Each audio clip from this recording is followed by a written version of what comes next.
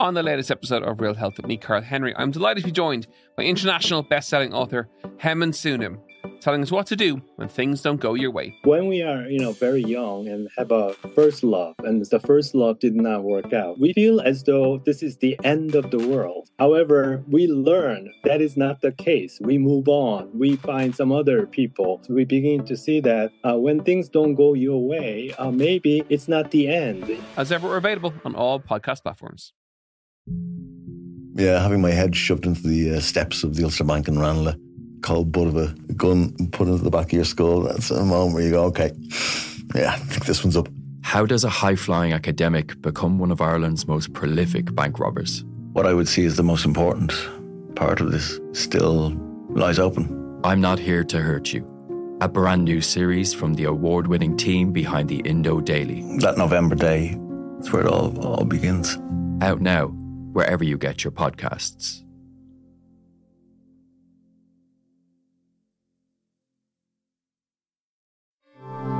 This is an Irish independent podcast. Leinster are very, very hard to keep up with. They're a brilliant running team. Same with Ireland. But if you can slow the game down like La Rochelle did and go set piece to set piece, where it's mauls, where it's scrums, where it's kind of rucks and it's kind of messy in there and you're wrestling with guys who are heavier than you, there's not a huge amount you can do about that. Leinster's wait for a Champions Cup will continue for at least another year after La Rochelle won possibly the most exciting final in the history of the tournament. Ronan O'Gara and his squad made it 2 in a row on Saturday after completing the biggest comeback in final history at the Aviva Stadium. On this week's episode of the Left Wing podcast, we will be discussing all the fallout from the weekend, as well as a look ahead to Munster's URC final against the Stormers this weekend. Will Slattery here, and I'm delighted to be joined by Cian Tracy and Luke Fitzgerald for our chat. And Cian, what a final that was. We've been kind of teeing it up as a kind of a game a year in the making. As soon as it was announced for the Aviva Stadium, we were hoping maybe we might get a Leinster-La Rochelle rematch. It certainly didn't disappoint. I suppose unless you're a Leinster fan, then you're probably still pretty gutted and devastated, but everyone knows what happens at this stage. Leinster taking that big 17-0 lead, 3 cracking tries. It looked like they were coasting towards the 5th star, as they keep referring to it as their journey. La Rochelle clawed their way back in, took control in the second half like we've seen them do so in the other meetings, and ultimately pipped them by a point. Like, why do you think Leinster lost that game? Oh yeah, you've packed a lot into that, Will. Why did Leinster lose the game? In short, they came up against an absolutely outstanding team, and I think obviously we're going to focus heavily on the Leinster side of things, but from a La Rochelle perspective, this is a seriously good team. I think it will go down actually as one of the great Champions Cup teams, because you look at the age profile, like the coaches that they have, there's nothing to say that they couldn't go on and win 3 in a row next year. That's how strong they are. So that obviously played a major role in Leinster losing. But you're right, I mean, as dream starts to a final go, a home final, it must be said, like, it doesn't get much better than that. Obviously if Ross Byrne had knocked over the conversions, obviously it does to a certain extent get a little bit better, but wow, it was just incredible. Like, I mean, when Leinster lost that semi-final to La Rochelle a couple of years ago, the following 12 months were spent, and Leinster made kind of no bones about this, trying to come up with a game plan that would be good enough to beat a La Rochelle team. They came up against them in the final last year and they didn't have the game plan good enough to beat them. Now, I know they'd only lost by a point and they lost in the last closing stages, and it was the same really last weekend. But watching the opening kind of 15 minutes, I was going, wow, Leinster really have figured it out, because we spoke about it in the build-up, Will. Like, the fact that Leinster didn't score a try in last year's final it's just unheard of for a Leinster team with that quality to be kept tryless. So to score 3 of them in the early stages was remarkable, really, and it was just the manner of the tries. I mean, I'm such a sucker for a set-piece try, and that Dan Sheehan's first try with the off the line-out move was just absolutely stunning, and that takes so many hours of, pouring through footage to try and pick out weaknesses, and then obviously working on the training ground. So I think Andrew Goodman will probably take a lot of credit for that. It was interesting. I was listening to Donncha Ryan say that Racing used that same move against Munster in 2018, and I think it was used in the 2011 World Cup final as well. So just brilliant to see one of them unleash. And I always expected Leinster to have something like that up their sleeve, and they go into the 17-0 lead, and then all of a sudden they go into their shells. I thought the Jonathan Daunty try. Lots of the focus on the Satuni try because it was just before half time, and there's no doubt that that was absolutely crucial. But Jonathan Daunty's try, I thought, was massive, and I don't think enough is being made of the fact that La Rochelle scored that when Kerr Barlow was in the bench, so they were down a man, and to basically run over Leinster, I don't think Gary Ringrose will enjoy seeing that one back. So to score the 2 quick tries obviously changed the complexion of the game, and when they went in at half time, I'd say there was no sense of panic, certainly from what we hear from Ronan O'Gara. And my sense is that Leinster went into their shells a little bit. They stopped playing. They stopped attacking them. Now, so much of that, again, came from the pressure that La Rochelle were putting on them, but their exit strategies were really poor. Their kicking game was really poor. Guys who you don't really expect it from either. I mean, like James Lowe's return was being heralded, rightfully so, and we've seen how, you know, important his left boot has become for Ireland and Leinster, but it became a hazard for Leinster. You know, he put his side under serious pressure. Gibson Park had a couple of wobbly moments, like, again, a guy who's been playing out of his skin. So it wasn't a day for guys to go into their shells. James Ryan going off injured, I thought, had a massive bearing on the lack of leadership, I think you'd have to say. And you know, Stuart Lancaster's, you know, worked so hard to try and encourage guys to find their voices, and to me it just didn't seem like there was enough leadership on the pitch at the end. I know Gary Ringrose took over as captain, and you very rarely see Gary Ringrose lose his cool, and he did with Jaco Piper when Alalatoa got sent off, which I don't think you could have too many complaints really, but you could see and hear on the ref mic Ringrose remonstrating with Piper, comparing it to Jonathan Daunty's in terms of it being a high and low degree of danger. So the way Leinster lost their heads in the closing stages of the game, not trying to put themselves in a position for the drop goal, Alalatoa's yellow card, red card, Ronan Kelleher's yellow card, I thought it was all indicative of Leinster just losing their heads. Yeah, Luke, what's your perspective on it? Like, why do you agree with Keane on some of those points? Like, you know, from such a dominant position in that first half, as Keane said, like it looked to me that like they saw the finish line. The prospect of not winning after getting into that position seemed to play on them. The mistakes, the errors. I thought it was actually pretty reminiscent of the last quarter or the second half, really, last year as well. That as it got closer to the end, the more mistakes crept in. And they might look back and say, oh, we only lost by a point. We only lost by a late try last year. But I thought in both games, the game really got away from them the longer it went on. And I thought a lot of that came down to nerves, potentially. What do you think? I don't actually think it was nerves, Will. I actually thought they punched themselves out in the first 25 minutes. I think even though Keane, you know, mentioned how important James Ryan going off was, he kind of spoke strongly about that.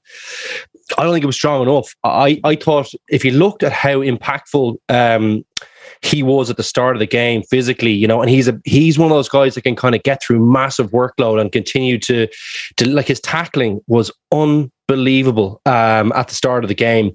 And I just think they, like, not being able to bring off Maloney, you know, and bring in, you know, more weight into that second row.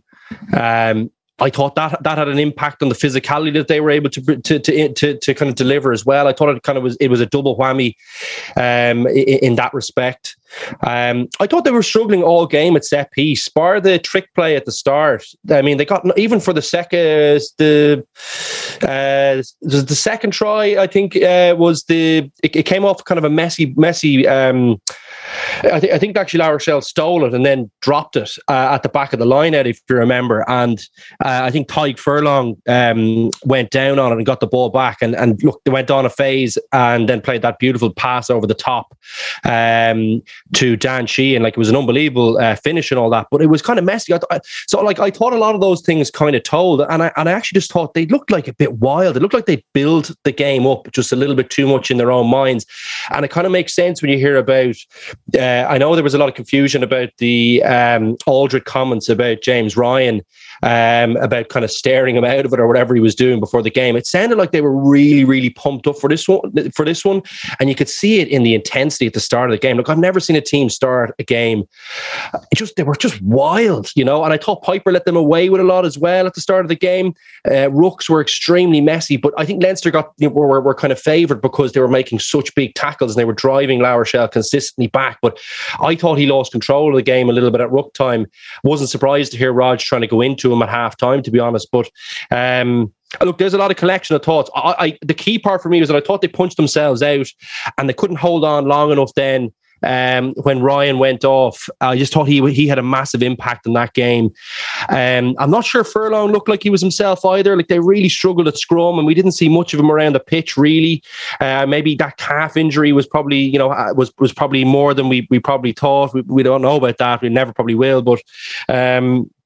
There was a lot of those factors, like kind of key guys for Leinster's, right, didn't really have much of an impact. And look, of course, the key problem for them in the second half was, again, like they couldn't get out of their own half. It wasn't that they weren't let. Like, they actually had lots of good opportunities to exit, but just wild kicks, and lots of kicks that were kind of thrown back inside the 22 and brought back for, out in the full.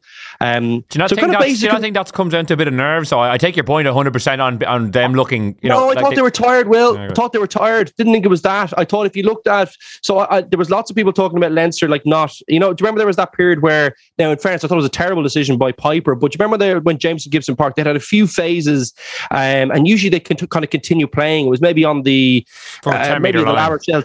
Yeah, the La Rochelle 10-metre line, exactly. And Jameson Gibson Park puts it up. But if you look at the phases before that, like Leinster, there was no attack shape, that usual attack shape. Usually they have loads and loads of options. They were kind of running out of those things, and people were happy just to see the ball go up in the air. I generally thought that the pummeling they took, after the first 25 minutes, and the pummeling that they dished out in the first 25 minutes, and the weight in the set piece, all the pressure that was going on them there, I just thought they looked tired to me, and they looked like they had nothing left to give. And off the back of that, they started making terrible decisions. Their execution was poor. When it came to kind of, the kicking particularly was really, really poor. And I thought they got sloppy at the breakdown, and they weren't winning any collisions, weren't coming off the line.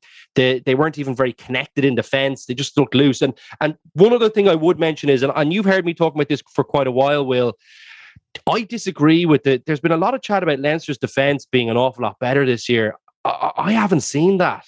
I honestly haven't seen that. I think there's a lot of guys who aren't unbelievable defenders, particularly in the wide channels. They all talk about Ringrose kind of getting that free rein to just go and do what he wants and to miss tackles. I've never bought into that. I've never thought that's a good idea. There's of course there's ones where you can race off the line and push someone back in, but you should still be trying to make that tackle. I think there was a lot of guys just kind of wild shots going in, and they missed an awful lot of tackles towards the end. And when they actually weren't coming forward and pressing La Rochelle, when La Rochelle got some momentum, Leinster's defensive woes, I thought, they kind of came back to roost. Guys missing tackles, the spacings were poor. I thought even for the Dante try, actually for the Suteni try, like the folding around the corner and some of the decision making around the ruck, they left Furlong like he was an island there, and then Henshaw had to step in, and Jimmy O'Brien was still too wide. He was too far away from him as well. He could never really correct to get in on time. And I think it was Keenan was coming at the back, so they probably could have saved that one with some better folding and decision making around the ruck. So look, that's my overall take on it. I thought the key factor was the tiredness. Well, I thought they punched themselves out, kind of going wild at the start of the game, and couldn't really get any momentum back. Yeah, keen on the point on the punching themselves out. Like, if you look at the three La Rochelle games, Leinster led all three at half time. They've been outscored 50 points to 22 across the 3 second halves, and Leinster have been outscored 35-10 in the final quarter across the 3 games. Like, that's very stark. And like, how is it possible that such a good team, full of 80% of the Irish team, are flagging so dramatically? Like, they should be, because La Rochelle look like, I know they have bigger men potentially and they're very athletic themselves, but surely Leinster should be able to sustain it a little bit better than they have, to this extent that they're being blown out in the final quarter of every game they played against them. Yeah, it's interesting to hear you and Luke both lay it out in those terms. I agree with you. I think it's absolutely damning, really, that a team of this quality, the fingers are being pointed in terms of their fitness. Like, let's remember that these are players who are the best looked after players in the world in terms of having their minutes managed and things like that. They didn't play in the semi-final with the intention of being in peak condition for this final. And if we go back to last year in Marseille, like, a lot of people were pointing to how hot it was, and it was properly roasting. You couldn't say the same thing about Dublin last weekend, so that's not pretty overcast, actually. Yeah, that's not an excuse. Can I say something just on that, Keane? And I think it's maybe just on the fitness thing. Like, it's kind of like a boxer. Do you know what a boxer, like, if you look at, do you know when they're fighting someone who's like a bigger or heavier person than them naturally? And they always talk about, like, the boxer sitting on the person's chest, So like literally just putting the weight on them. I have a feeling like that's a massive factor coming up against this La Rochelle team. Just bigger men. So just using that weight. It's very like as a running team. So like if you look at the game, if the game is kind of going phase to phase, open play, there's not that many scrums, not that many line out balls and things like that. Leinster are very, very hard to keep up with. They're a brilliant running team. Same with Ireland. But if you can slow the game down like La Rochelle did and go set piece to set piece, where it's mauls, where it's scrums, where it's kind of rucks and it's kind of messy in there, and you're wrestling with guys who are heavier than you, that is not really there's not a huge amount you can do about that. But I think surely like for the last 2 years though, Luke, like they've played against this La Rochelle team, like this shouldn't have come as a surprise to them. I mean, like, and everything is micromanaged in terms of their minutes, in terms of like what they're doing in training. And I get the point that you're making, that it's not necessarily an aerobic thing, it's more like the physical exertion that they're taking. But this shouldn't have come as a surprise. So like, why were they kind of punch drunk? You know, like this isn't good enough for a team of this quality and coaches of this quality. I don't think it's good enough whatsoever. They've gone 2 years now without winning a trophy. Like it's really, really poor. I know it's the slimmest and tightest of margins against an outstanding team, but Leinster knew what was coming last weekend. They knew what was coming in last year's final, and they ended up, like Will has outlined there, they had good leads and they ended up losing both. So I think that there's serious questions need to be asked in terms of how they've let these 2 years pass them by. Well, Nienaber could be the perfect guy to sort this out, because I think defensively, if you look at last year and this year, they gave up some unbelievably soft tries, like really, really soft, after doing some unbelievably hard work as well. And I think that was really deflating. Like, I don't know about anyone else. The amount of people who were texting me at halftime asked me what I thought, and I was like, I don't know. I'm nervous about this. Like, I think that I thought they might be able to hang on, but I just felt like they just looked tired to me at the end of that first half. And then, uncharacteristic missed tackles and guys not being able to keep up with the play, in terms of making, as I said, those bad decisions around for the Stenny try. The people not getting around the corner, like that's kind of a basic part, and I always feel like when you look at Leinster, sometimes they overemphasize this attacking brilliance, but I feel like, you have to be really cautious about that. Like against big teams, like if you have a moment where things aren't going well, and things weren't going well from they kicked poorly, couldn't get out of their own half, they're making mistakes, La Rochelle were having a purple patch, a combination of those things meant they were going to be under pressure. You've got to be able to stick it out and defend. And I feel like sometimes when they're quite a bit ahead of teams, they don't really have a ruthless side in them where they try and nil a team. Do you know those kind of teams that just try, that they're trying to get you? It's like that Michael Jordan mentality. Like he's trying to leave the guy he's marking on 0 points and he's trying to maximize his. But if he's on 40 points, he's still not going to let you. He doesn't want to even send you to the free throw line. Do you know what I mean? And sometimes I think that with Leinster, when they're up, they can get a little bit loose defensively and think that it's okay to give away a try because in the league it doesn't really matter. They just have enough in the tank to get by those teams. But against La Rochelle, like they would have gone in at halftime. Did you hear the chat about the points? Like they were going to say, look, last year we were down 8 points. This year it's only 9. Like, and in fairness, like that was what I was texting the guy and I said, listen, the first try, loads of people I'm sure were saying, first try in this half, I think might go and get this. And I had a bad feeling about it. Particularly with Ryan going off the pitch, I thought that kind of blunted that pack, our pack a little bit. He's become so important. He's really back in form, I think, and such a key cog for Leinster and Ireland actually as well.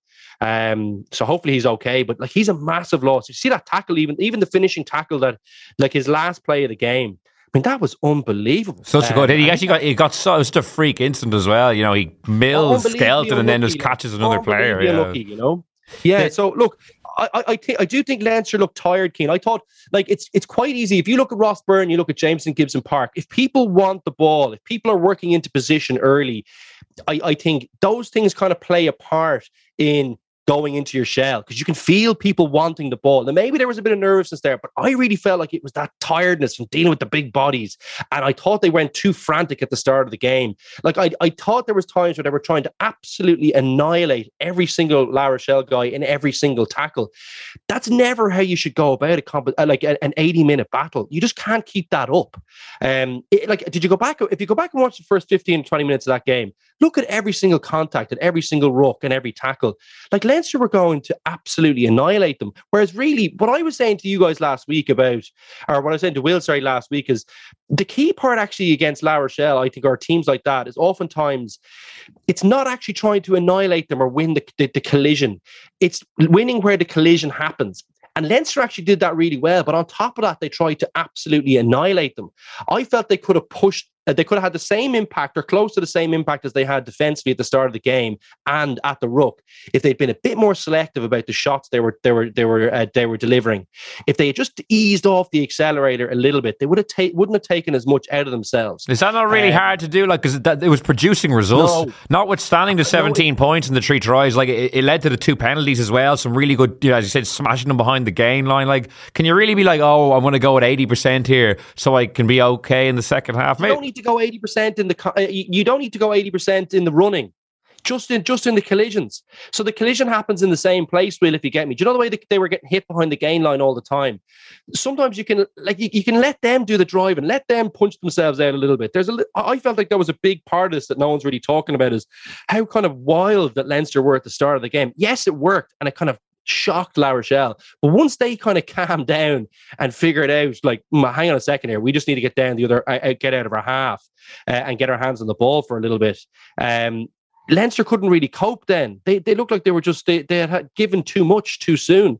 The other point on that as well, Luke, and Will, which I think is really worth mentioning, is that there was so much kind of talk about Leinster being in a better place than they were last year in terms of the squad they had on board. It's like all 3 of their overseas signings were on the bench. Now, Alatoa is never going to start ahead of Furlong, but someone like Jason Jenkins and Charlie Nato, like, that was a strong enough bench that they had, and it still wasn't able to make the difference when it was going away from them. So, like, I don't know if that's going to be something they're going to have to look at, because, like, when Jenkins was brought in, the whole idea of him coming in was for games like this. He got on earlier than expected for James Ryan, but he couldn't quite have the impact. I'm absolutely not blaming him whatsoever for the defeat, but, like, these are the guys they're bringing in to try and get them over the line, and it hasn't quite worked. And the big thing is now, like, this was always going to be a massive period of transition, whether Leinster liked it or not, with Lancaster leaving, Johnny Sexton leaving.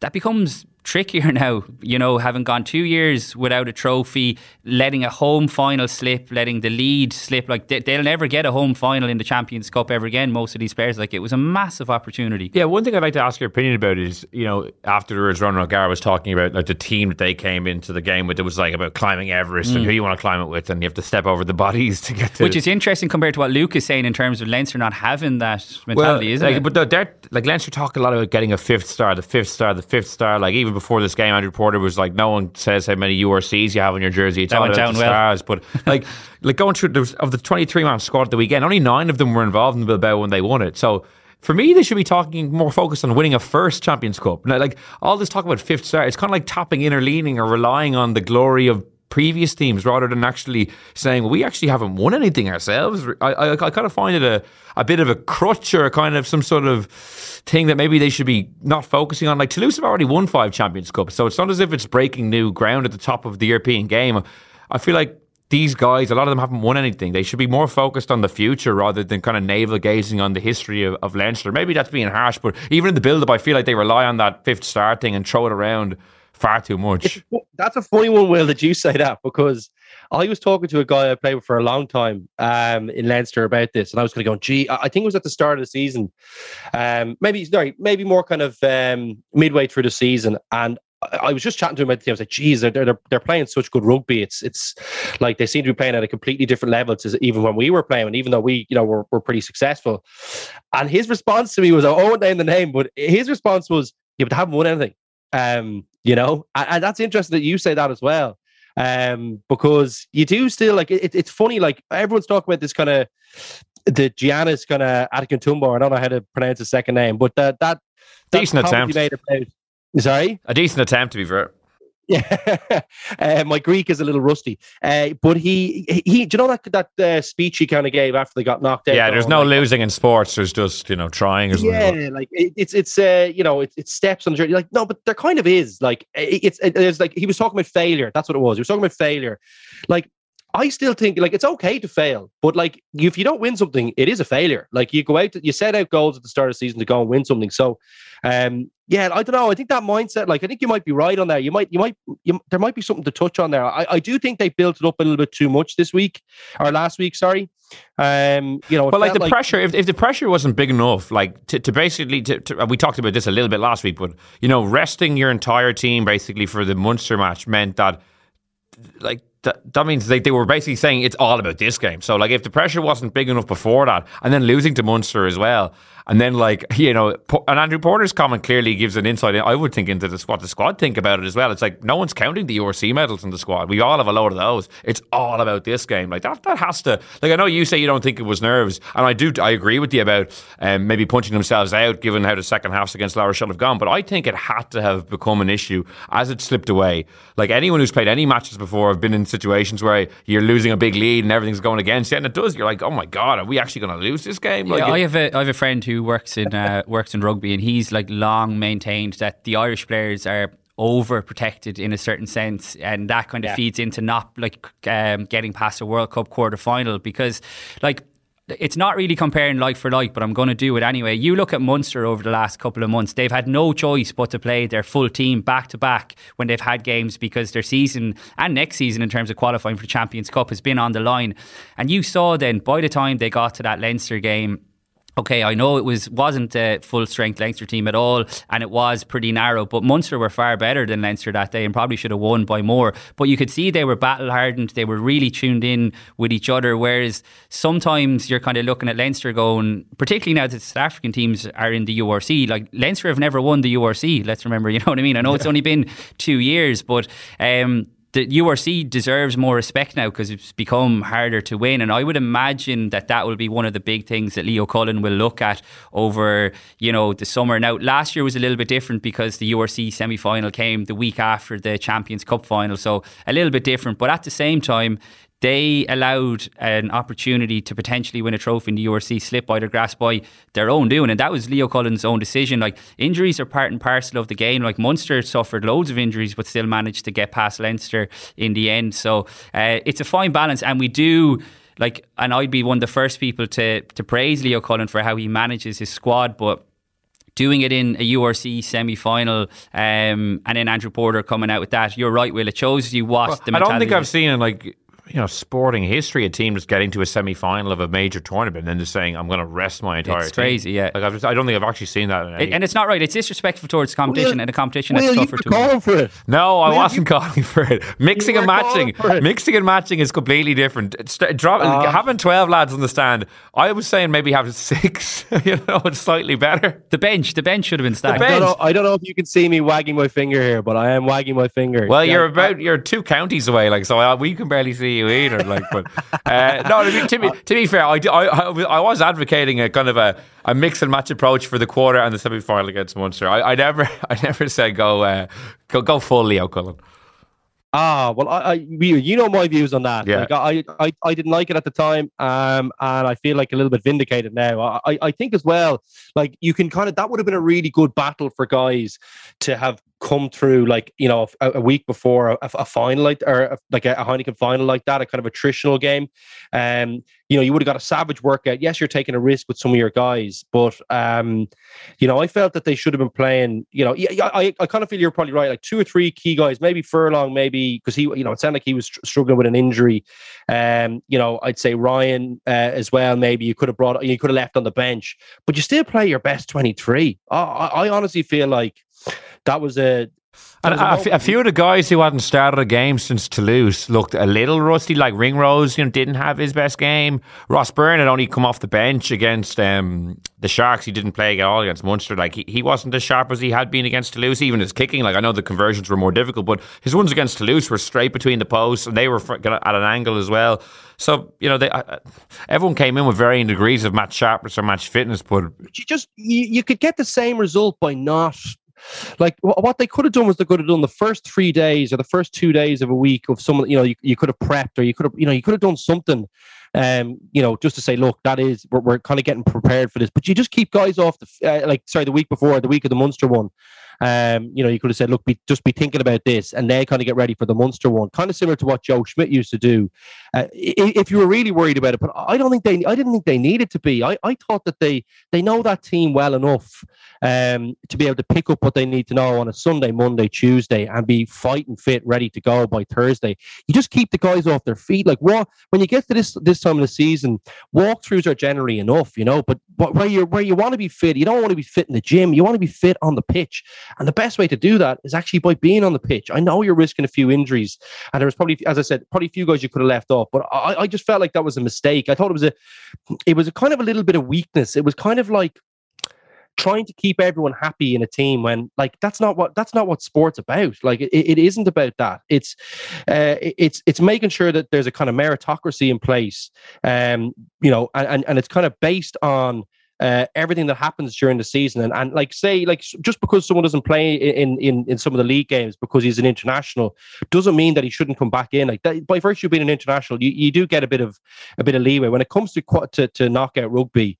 I thought it was more because they were spooked about La Rochelle, and they thought that they had to win this game, and the best way to ensuring that was to make sure that the lads were fresh. You can't throw away a semi-final of a league, especially against Munster, Luke. Yeah. Like this goes back to your mentality about, and ROG kind of touching it, when you're trying to climb Everest, you climb over the dead bodies. Like, Munster have been down and out for the last few years, and now all of a sudden they have the chance to become the most successful Irish province over the last 2 years. When Leinster could have beaten them if they'd played their team, and now all of a sudden, if Munster win the URC final this weekend, it changes the complexion, I would say, of Irish rugby going into next season for the better, because we need a good, strong Munster in terms of the rivalry. But that maybe fed into mind. Do you think it fed into the mindset, Luke, of what you were saying in terms of being? I completely agree with you, Keane. 100% I agree with you. Like, I don't know, were you listening last week? I was, because I kind of said, like, when someone's kind of drowning, you put the foot on them and you finish the job. And I kind of feel like it's a real lifeline for Munster, who have felt like they're really like a distant second to Leinster the last couple of years. Like, Leinster have been able to put that team out in the league and kind of beat them reasonably comfortably the last 5, 6, 7 years. But that's going to change. You think of the confidence that gives the group. You think of the other impacts that you don't see, like the kind of intangible stuff, like the confidence it brings is something that you can't see, but it brings a cohesiveness and a belief. It also brings it brings in more money to the province. It's easier for them to sell the project to people going, well, we're the league champions. We beat Leinster last year. All these kind of things, like, there's all these things that you don't really think about at the time by not, finishing a team off when you are clearly better if you play your first team. I think all those things are kind of, I think it was a little bit arrogant, and it was a little bit, I think you just never give someone like that. You never give one of your biggest rivals and a club like Munster. If you're ahead of them, you've got to try and stay ahead of them by being ruthless every time you have any kind of contact with them in a game. You just never give them a chance to get back up, because it's a brilliant club down there, brilliant supporters. They can attract big stars, and they have good coaches now, I think. So I think they're a team on the up. And I think that could take them to the next level. They still need a few more signings, I think, but yeah, I don't know. I thought that did feed into the mindset, and I thought it might have played into the overhyping thing, but also it plays into maybe another mindset they have, maybe that lack of ruthlessness, maybe. One thing about the match I would like to get about your opinions on is the end game, when Leinster finally, they went behind and then they actually had to play a bit of rugby again, got all the way up to the line. Do you think like Ross Byrne / Leinster were wrong not to get into the drop goal kind of formation and attempt that? I went back and forth on it because I watched it again this morning before we came in here, and they did make a lot of yardage very quickly. Like, what were you going to say, Luke? Did anyone else think they had them? Oh, I thought they were going to score there, yeah. I did. Yeah, after Natai, to be fair, Natai carried the ball to like a yard out, and then there was a steal. It was kind of hard to see on TV. Yeah. I think they had them if it hadn't been for that clean out. I think they would have had them, in a couple of phases. But the thing is, so Leinster get up to within a yard of the line, get turned over, get a second bite. Is the second bite the time to go for the drop goal? Like, you had them on the rack, you missed your chance. Is that maybe the time to say, there's only 2 or 3 minutes on the clock here? I think 2 minutes left. Is that the time to maybe get into the pocket? I thought there would have been a better shot for him. I don't know. Did you think the same, Keane? I felt like there was a better shot for him. I thought they'd actually done really well. It's very hard to allow for that kind of that cleaner, that scenario happening. Like, and in fairness, he was a little bit unlucky. Like, if it wasn't for that La Rochelle player rolling into his path, he probably gets there on time. But the real annoying thing about it for me was that he took the arm. If he hadn't took the arm, if he had bound on his own player, it would have been fine, I thought.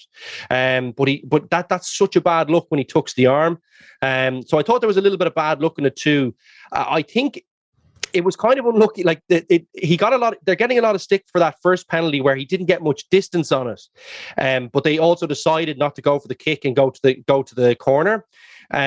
And then obviously with the two hookers off, like, it was that throw was also 3 yards crooked. Yes, like, exactly. Van der Veer's throw was so crooked. Like, and the thing about it was, like, I mean, as soon as he got the penalty, you were immediately thinking back to November in Australia. Like, it was. Did you think he should have gone for it? I thought it was worth a crack, but look, I thought it was too far, personally. But I would imagine it was too far, because otherwise he absolutely would have. And everything we know about Ross Byrne since he was coming through St. Michael's, when he kicked famously, I think it was in the Junior Cup, even maybe penalty 12 minutes into injury time to get a draw. So, like, he's always had that mentality of stepping up and kicking it. So you could see him throwing up the grass and checking the wind. So I would imagine he felt like he didn't have it within him. But on the drop goal point, he's kicked one drop goal in his career. Yeah. 167 games, he's only dropped one goal. That to me kind of feeds into the point I'm going to make. I would struggle to think that Leinster didn't talk about the potential of needing a drop goal. Having lost the final in the circumstances that they did last year, like, surely they're talking about... Last year. But even the Munster game was the week before. Sorry, but this is the point. But this is the point I'm coming on to. So I've heard the argument being made that, you know, they weren't quite in a position to go for a drop goal. Munster started that phase of play under their own posts against Leinster before Jack Crowley got the drop goal. So that's a bit of a rubbish argument. I think players of this quality could manipulate the position if they wanted to put Ross Byrne in the pocket. So I would say, whose decision is that? To me, it does fall on the out half. Like, Ross Byrne, and I've been praising him all season in terms of his leadership, like becoming a de facto captain. But, like, that is where you want your out half stepping up, grabbing the game by the scruff, telling the pack that I want this moment, put me into position, I'll have a crack at it. I don't think it's as like... yeah, there wasn't a good position. They weren't... But the position is different. Think of where Jack Crowley takes that drop goal. Kane, it's from the middle of the park. Like, if you think about where Leinster were, but could Leinster not maneuver themselves into? Yeah, but look, I didn't think they needed to be thinking like that. There was still time on the clock, and I actually felt that they were the positions they were in. I thought they did the right things where they were. I felt like he would have dropped back if they got towards the middle of the pitch and it kind of got bogged down. But I actually thought they had them. My sense was, like, my feeling in the game, and I listened to a lot of people talking about it. It felt like I don't know about you. I felt like Leinster had them at the end. If they could hang on to it for another couple of phases. Both sides were exhausted, but it just felt like Leinster had enough to get over the line for a try and had come close very close on a couple of occasions. But we're talking about them earlier being punch drunk. You know what I mean? Like, is this smart? Yeah, no, but I think there were. I don't think the two are mutually. I thought both teams were exhausted at the end of the game.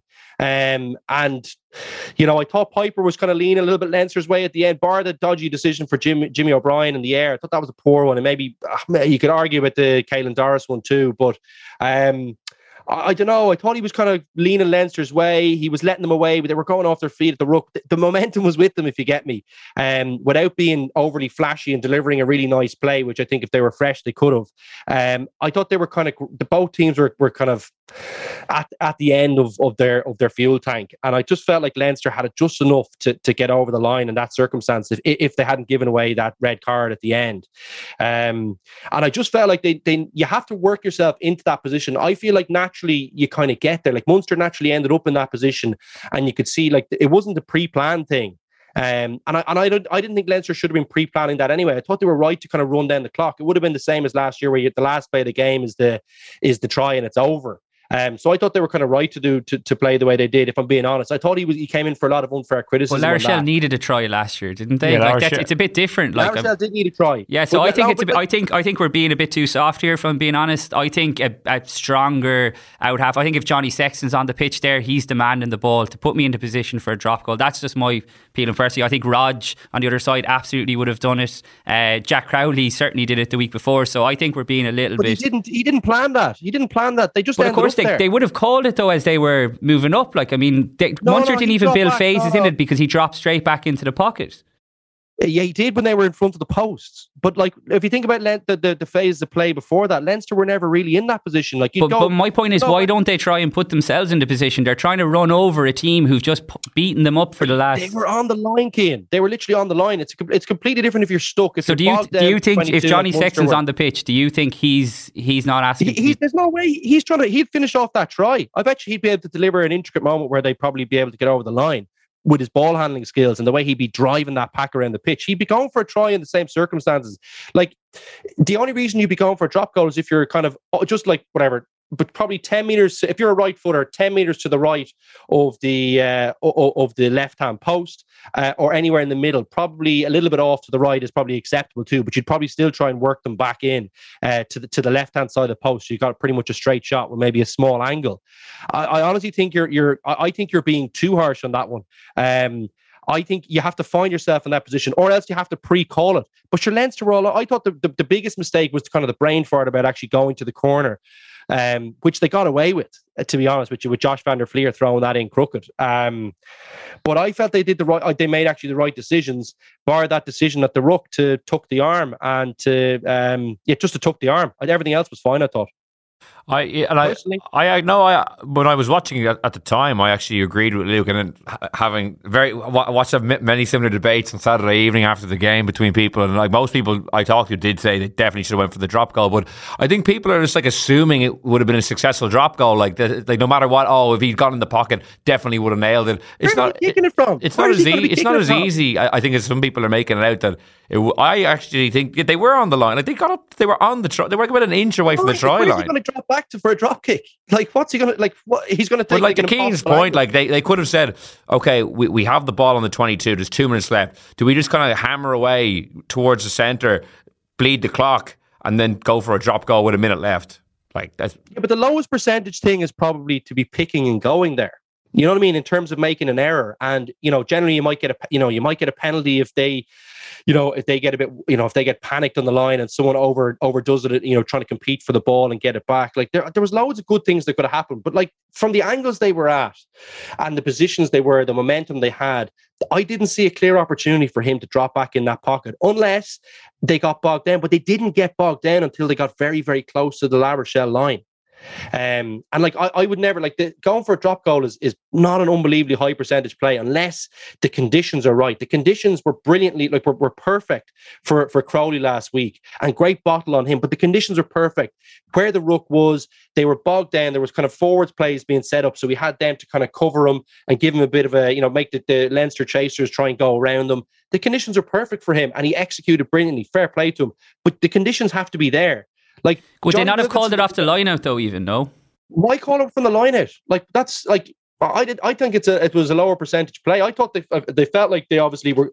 If they got into position, I have no doubt Ross Byrne's mindset that he steps into the pocket and delivers. But they were never in that position. But why wouldn't I don't know, like we're kind of going back and forth here, but why would they not have someone have come together, like Ross Maloney, the line-out caller, Ross Byrne, whoever, before that line-out was thrown and said, like Will mentioned, to try and manoeuvre ourselves into the middle of the pitch here for Ross Byrne to drop back in the pocket, rather than trying to take on a team who'd been beating them up for the last hour or whatever it was. But your Dante had just got yellow carded, so they were on 14 men.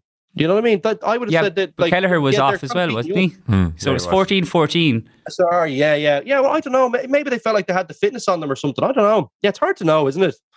It's a real hindsight thing, and I'm not trying to be harsh, but like your stat is brilliant, Will, in terms of like Ross Byrne has kicked 1 drop goal in his whole career. Like that's interesting in itself. Think about the games he plays though, for the most part. Think about the game. He's playing the games in the league. Like, how many of them has he lost? I bet you he's got an unbelievable win record as well. No, it's just like taking a drop goal with the game on the line is not something he's had to do in his career. That one time against the Ospreys 6 years ago, I can't say I remember the game, but it was a game-winning drop goal. So at least if you don't remember it, Will, I'd say the two of us are going to struggle. No, it's an interesting debate. To be fair, this was one of the key debates everyone was having after the game, and I suppose when you're an inch short of the line, pounding away, I think it's not as clear cut as saying, oh, they definitely should have gone for a drop goal, because if Alatoa hadn't done that clear out, but they potentially might have scored a try. But here as I said, we could be here all night talking about this. But in terms of later on now in the year, like, what sort of damage does this do for Ireland in a World Cup context now? After the Six Nations, Ireland were Grand Slam champions. Keane, it was, their mentality was bulletproof, dealing with chaos, dealing with adversity. You'd struggle to think it was the same team or majority of the same team who played at the weekend there. Like, does this feed in now to the World Cup? Are our World Cup hopes completely up in smoke I don't think so, and I think this has been a little bit overhyped. I think the English media, the South African media have absolutely fed off this, and I don't blame them. Yeah, I don't blame them, but that's because they don't have they didn't have teams in the final to be writing about, so they need something to write about. I think this has been overplayed, I have to say.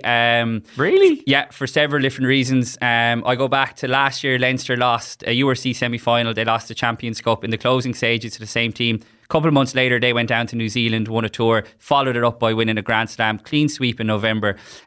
Move on to this year. This La Rochelle team are awesome. They're not like a French team. They're picked, like, they've got stars from all over the world, if you know what I mean. So this isn't like playing France. They are an outstanding team. So powerful. Like, they've two Springboks on the wing. Will Skelton in the second row, Bottia in the back row, Kerr Barlow at scrum half. So, like, they've players plucked from all over the world. So, like, it's not like you're playing a like-for-like international team. The two camps, while they have very similar players, have different coaches, different ways of going about things. So I wouldn't be pushing the panic button just yet. Will, you seem, your face tells me that you are panicking. It's just like, when it gets to a World Cup quarter final, like, because I agree with you, like last year, La Rochelle, but like to lose like that, to lose at home 17-0 up, when it was just like teed up that this was the year. Like, when you get to a World Cup quarter final.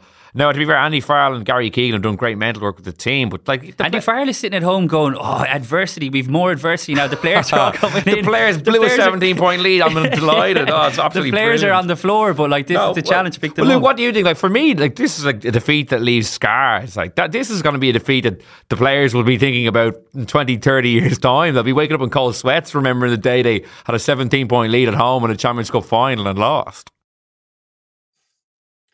I'm not so sure. I mean, I kind of would agree with Cian on that. I don't think there's a massive correlation. I think the little bit of hurt actually might put them in a good position for the World Cup, for training and all that kind of stuff. I think the disappointment will drive this team on. I also think they'll be back.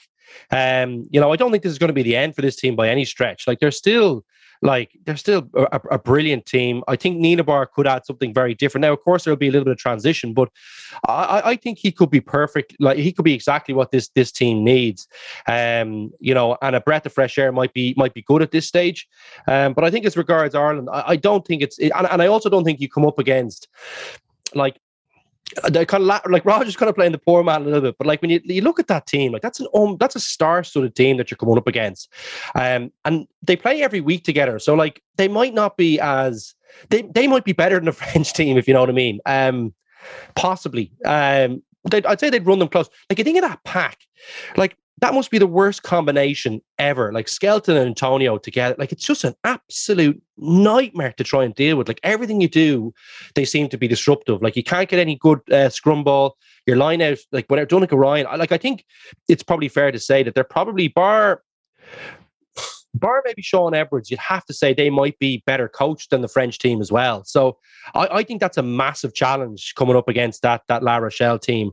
And they're kind of the perfect foil for Leinster as well. Like, even Bottia, you think of how good Bottia is on the ground. Some of those turnovers and the positions he was able to get his body in. There was one ridiculous one he got. His feet were like ahead of the ball. His centre of gravity is his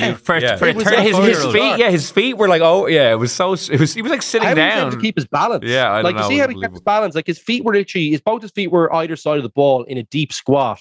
Like it was absolutely bizarre. I've never seen. He was sitting in a chair. It was so strange. But he was able to take a hit in that position. It was absolutely bizarre. But like, yeah, no, look, they have some brilliant players. And Aldridge's been a star for that French team. Oh, he was so good at the weekend as well. In fairness, Kerbalu is some player. Like he was everywhere, and he's like a physical presence too. It's similar to Dupont, not as good as Dupont, of course, but he's bloody close. Like he's a savage player. I think that's a serious team that Leinster come up against. I do think that they can beat them. I think there's probably mentally some scarring there, but I think they need to be a bit calmer about how they go about it and a bit more clinical. Cold head, like kind of icy cold mentality, kind of assassin mentality is probably what they need versus kind of wild, and kind of barbaric kind of mentality where you're just kind of going absolutely berserk and trying to smash everything in your way for the first 25 minutes. That's not really what Leinster are about, I don't think. You need to have the physical mindset, but I think they just went a little bit too far on that front. And I think this Leinster team will be back, and I don't think it impacts Ireland going forward. I think Ireland are in a brilliant place. Yeah, we haven't talked about ROG, which must be the longest anyone's gone on the podcast this week without doing so. Like what's happened in La Rochelle has been unbelievable. Like even Antonio and Boccia, I think, started in the Pro D2 playoff final in 2014. Like they've been here for the guts of 10 years or more in some cases with this team, and they've been there the whole time. But like for what Ronan O'Gara's done now, his first 2 years as kind of his own man, as the full head coach, not answering to anyone, 2 Champions Cups. I'm really fascinated to see what they do in the top 14. I'd love if they played Toulouse to see if they can finally get one over them. It's just, what can you say? Unbelievable. Yeah, it's just been a perfect marriage, I think, in terms of going to La Rochelle. Like, could you even call them a sleeping giant? Possibly you could, but you look at the celebrations again, like over the last few days, and what it means. Like, and I know ROG has compared it to, Munster, and that's the kind of mentality that he's clearly trying to instill. And when we talk about the different players that they've brought in, like very few of them are absolute superstars in terms of on like massive money. Obviously more of them are now, but you're thinking of Skelton, Doolan maybe, even though Doolan's been out of the French. He was really good at the weekend as well. Class player, but like he's been out of the French setup for a while. But like your Bottias, your Antonios, Kerr Barlow's, like these players weren't exactly like, superstars. So he's had brilliant Satini, who was really good as well. Hastoy at out half. I don't think enough was made about his little play to put Satini over for his try. So good. Like there's a guy who's playing with Powell last season. So clearly the recruitment is brilliant as well. Donncha Ryan has done an unbelievable job. You can see it with the pack. Even like someone like Sean Dougal, who I had a piece of it last week, has come in the S&C contact skills side of things. So ROG has got a brilliant group of coaches around him. One thing that Sean Dougal was telling me last week was that he's one of these head coaches who doesn't try and micromanage everything. He gets people around him who he trusts, and he allows them to go and do their job. And I think that's what all the great coaches do. That's certainly what you hear about Andy Farrell at the moment, that he allows Paul O'Connell to go away and do his thing, Mike Catt, etc. So look, I mean, you look at the experience that he's gone away and done. Like, I mean, his coaching career pathway that he's been on is absolutely sensational. And it's an obvious thing, but something that probably still doesn't get enough credit. He's doing it in his second language. Like, I know there's a lot of, you listed there's guys from Australia, New Zealand, plenty of countries where they're native English speakers, but there's a lot of French lads there as well. And like to do that and to achieve what he's achieved, I don't know if he spoke French before he went to Racing. I'm not sure. I hadn't heard that he had anyway. But like that's a phenomenal achievement. And to get the buy-in as well from all those people, I know he was touching on in terms of their different cultures, their different backgrounds. That's not easy to do either, But you can see how much it means. There's some brilliant videos of the celebrations doing the rounds. I saw one earlier. Raymond Rules is just like the party guy in that team, because even last year in Marseille, like he was the guy who was walking around with the boombox in and out to the captain's run and afterwards in the celebrations. But I don't know if either of you guys saw it or any of the listeners, but Rog with the big cigar. With the big cigar and the bottle of beer. A Cuban cigar, Fine Raymond Rule with the sun beating down in La Rochelle. And look, that's what it's all about. You get the sense, I heard Donncha Ryan saying it as well a few weeks ago, that the players all arrived for training and ROG decided to take them all off surfing for the day because he felt like, needed to release the pressure valve. So there's definitely a sense that this group, they work hard and they play hard, but when they're on, and when they're off, they do enjoy it. And you can see that they idolise ROG in terms of what he's doing, and like he must be one of the hottest tickets in town at the moment in terms of coaching all the teams like that he's created. And because he's so accessible and he gives you insights, he's not afraid to like other coaches, like not give you anything. He used the media as much as, I'd say after Eddie Jones, I'd say more than anyone else in terms of messaging and kind of putting out these things. Like he doesn't do it in the same way Eddie Jones does it in terms of being a bit like, I suppose, rude or whatever like that. He's gonna just like, but he's smart. He uses it more than any coach I've seen. Like, is in everything he's saying to the media, he's trying to get a point across. Obviously, every coach is to an extent, but he's throwing out like these little things, and he knows what he's doing. He gets it, and I think by showing more of himself, obviously people become more engaged. Like that stuff about his mum was like just really interesting. He didn't have to tell the world about that. He could have kept it, but it just shows the emotional intelligence and the depths that he's willing to go to get his players to buy in. And you could imagine that like a squad that size, that they all have their own personal stories about what's going on in the background that we're not hearing. But it takes a seriously intelligent person, I think, to tap into that and also to get it to work as well as it has. So look, he's done like an absolutely brilliant job, and like he was saying afterwards, like and I mentioned earlier, they're not finished yet. Like this, there's 8 changes to the starting team that won last year against Leinster. It's mad. Like they've been so good at recruiting. I read a really interesting piece in the Bill-up, I think it was in Rugby World. They have a German sporting director who used to play for the club, who's kind of in charge of the recruitment, because they just add 1 or 2 guys every year. Like they lost to the Championship final in 21. They brought Jonathan Dante in that summer. He's been unbelievable. Then last summer, like Suteni came in, Hastoy came in, Delan came in to reinforce the bench. Like Teddy Tamak came in and can't even get into the 23. Like they have a really good back 3. Like they just every year they've added a few bits and pieces. And I think Jack Noel is coming in potentially next year, and they're pretty stacked in the back 3. But like it's still a pretty big name. Like Luke, what ROG and what La Rochelle have done, like as much as it's a tough weekend for Leinster, what have you, like it's been an unbelievable journey for them over the last couple of years. Yeah, he's a very impressive guy, isn't he? He's an interesting guy too. He's in the details, kind of watching everything. Like he sent me a lovely text there a couple of weeks ago. After someone might have asked me about him. I don't know what. I think was it on? I actually think it was probably on the podcast. And better be careful what we say. So no, but he sent me. No, he does like he must. I don't know how it got back to him, but he was just saying, "Listen, thanks for the lovely words, whatever." But like he's obviously in the details with everything, even if he's kind of hands off, as you say, Keenan, he's managing people, maybe giving the guys, maybe, I read that article about the surfing thing too. That's kind of a guy who's into the detail for me. It's not a guy who's able to who's taking it easier, and that's a guy who has his finger on the pulse of the group, understands what they need at the right time, and is able to kind of deliver something that obviously is a small thing maybe in a lot of people's mind, but it can, as you say, can release the pressure and put everyone in a different mindset and reframe to help the kind of group that he's managing and leading to deliver on their potential. And it's very, very impressive. Like I feel like the New Zealand thing is probably the most impressive thing that I've heard. Like he's got that's a big family he's got, that he had to move down there, and the support he obviously gets at home, is obviously great, because to be able to do that, like that's a big move that they made. And France is probably a nicer prospect than heading down to New Zealand, even though New Zealand's gorgeous, but it's just so far away. And I think that that kind of is a real testament to his character, that he went and did that and tried to further himself and make himself a better coach. And I think that's all really stood to him now, that I feel like he understands more about himself and what he wants to be as a coach. And it looks like he's really delivering on that. And look, he's a very bright guy. Like doing it in another language doesn't surprise me with him. Kind of like Paulie O'Connell is kind of similar to him. They're different mentalities, but they're kind of similar too. Like both really, really impressive people, and also very likable guys.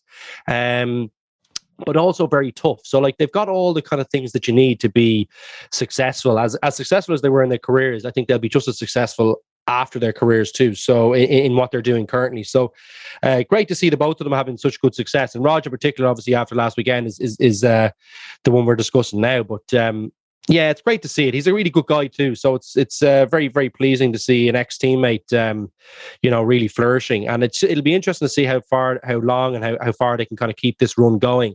I think the next thing for them is obviously a bouclier and seeing if they can win that. I'm sure they'll enjoy the celebrations as we saw from the videos, and refocus pretty quickly, because I think if they can do that, winning those two at the same time that's a really difficult thing to do. Like that's a seriously attritional league, and I think that that's, if they do that, that'd be doing the double and those things. That's seriously impressive. So interesting to see if he can go on and do that now the next couple of weeks. But the schedule breaks pretty nicely for them. Like they have a home game this Saturday, the last regular season game, but they don't have anything really riding on it. Then they have a week off before a semi-final, so it actually, they can have a good. And I think they'll have learned a lot from last year as well in terms of how to manage that, because obviously they came up short in the top 14 after winning the Champions Cup. But in terms of ROG, keeping his finger on the pulse, and I've no doubt he does read and listen to a lot of the stuff over here, but like I just thought it was unbelievable that he was watching the AIL final live a couple of weeks ago. Like I mean, talk about keeping track of what's going on. I was like, get that guy Dooley over to La Rochelle. That's what I was thinking. That's what's going to happen, isn't it? He already tried to get one Munster out half in Jack Crowley, but like to be watching the AIL final live from La Rochelle on a top 14 weekend ahead of the Champions Cup final was remarkable, and it just shows a sign of a guy who is all over the detail. He's one of those characters that he's just endlessly fascinating. Like, every time you hear him in the media, he does give great quotes and very, colourful, thoughtful character. You should get him on the pod. Yeah, if he's an avid listener. Hey, Rog, how are you? Might get him on at some stage. Just before we finish up, and Rod and Snake Sam will have a pod later in the week looking ahead to the Munster Stormers game. And I know we don't have that much time now, Keane, but like it's such a massive game. I was saying before we started, it's almost a pity it follows right on the heels of this, because it's been such a big debrief the last couple of days. But like, what an opportunity it is for Munster, and as you said there, they could become the most successful Irish team from the last two seasons. But I think it's huge that like, beating Leinster and they got into South Africa, this is still such a big chance for them. Like, they might not get another chance just because they seem to be on the up and up. You can't take these opportunities for granted.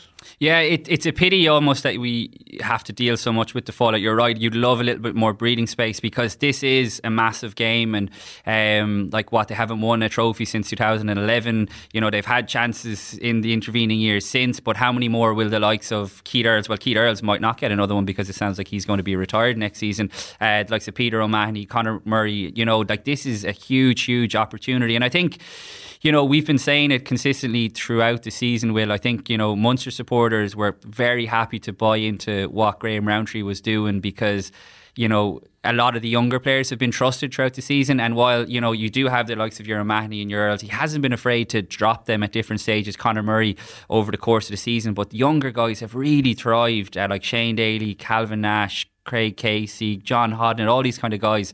So it's a massive opportunity. Look, it's their sixth game away in a row, but they're unbeaten in their last five. They beat the Stormers just over 5 weeks ago now in Cape Town. So I think they'll go down there with massive optimism. I mean, they've got a lot of guys back from injury this week, a lot of key guys who you'd imagine come straight back into the team.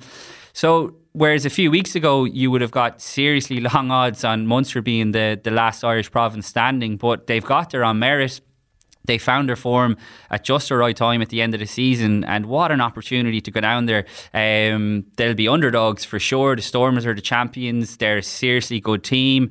The Pack are going to need to front up in a massive way, particularly at the scrum, but to be fair, Luke kind of touched on this earlier, no matter what happens on Saturday, I think Munster still need a couple of players in key positions, particularly in that front row. I think they've done brilliantly to get to the final. Like someone like Stephen Archer, like just rolling back the years, and fair play to him. Like he played back-to-back 80 minutes so in South Africa a couple of weeks ago. So this is their third trip to South Africa in quick succession. Like, it's remarkable, really. But I think all the wins and the draw that they had on the road over the last few weeks in Dublin, again ending Glasgow's home record, will really stand to them. Now, going down there's talks of 5,000 Munster fans making the trip. It just has a real hallmark of a Munster underdog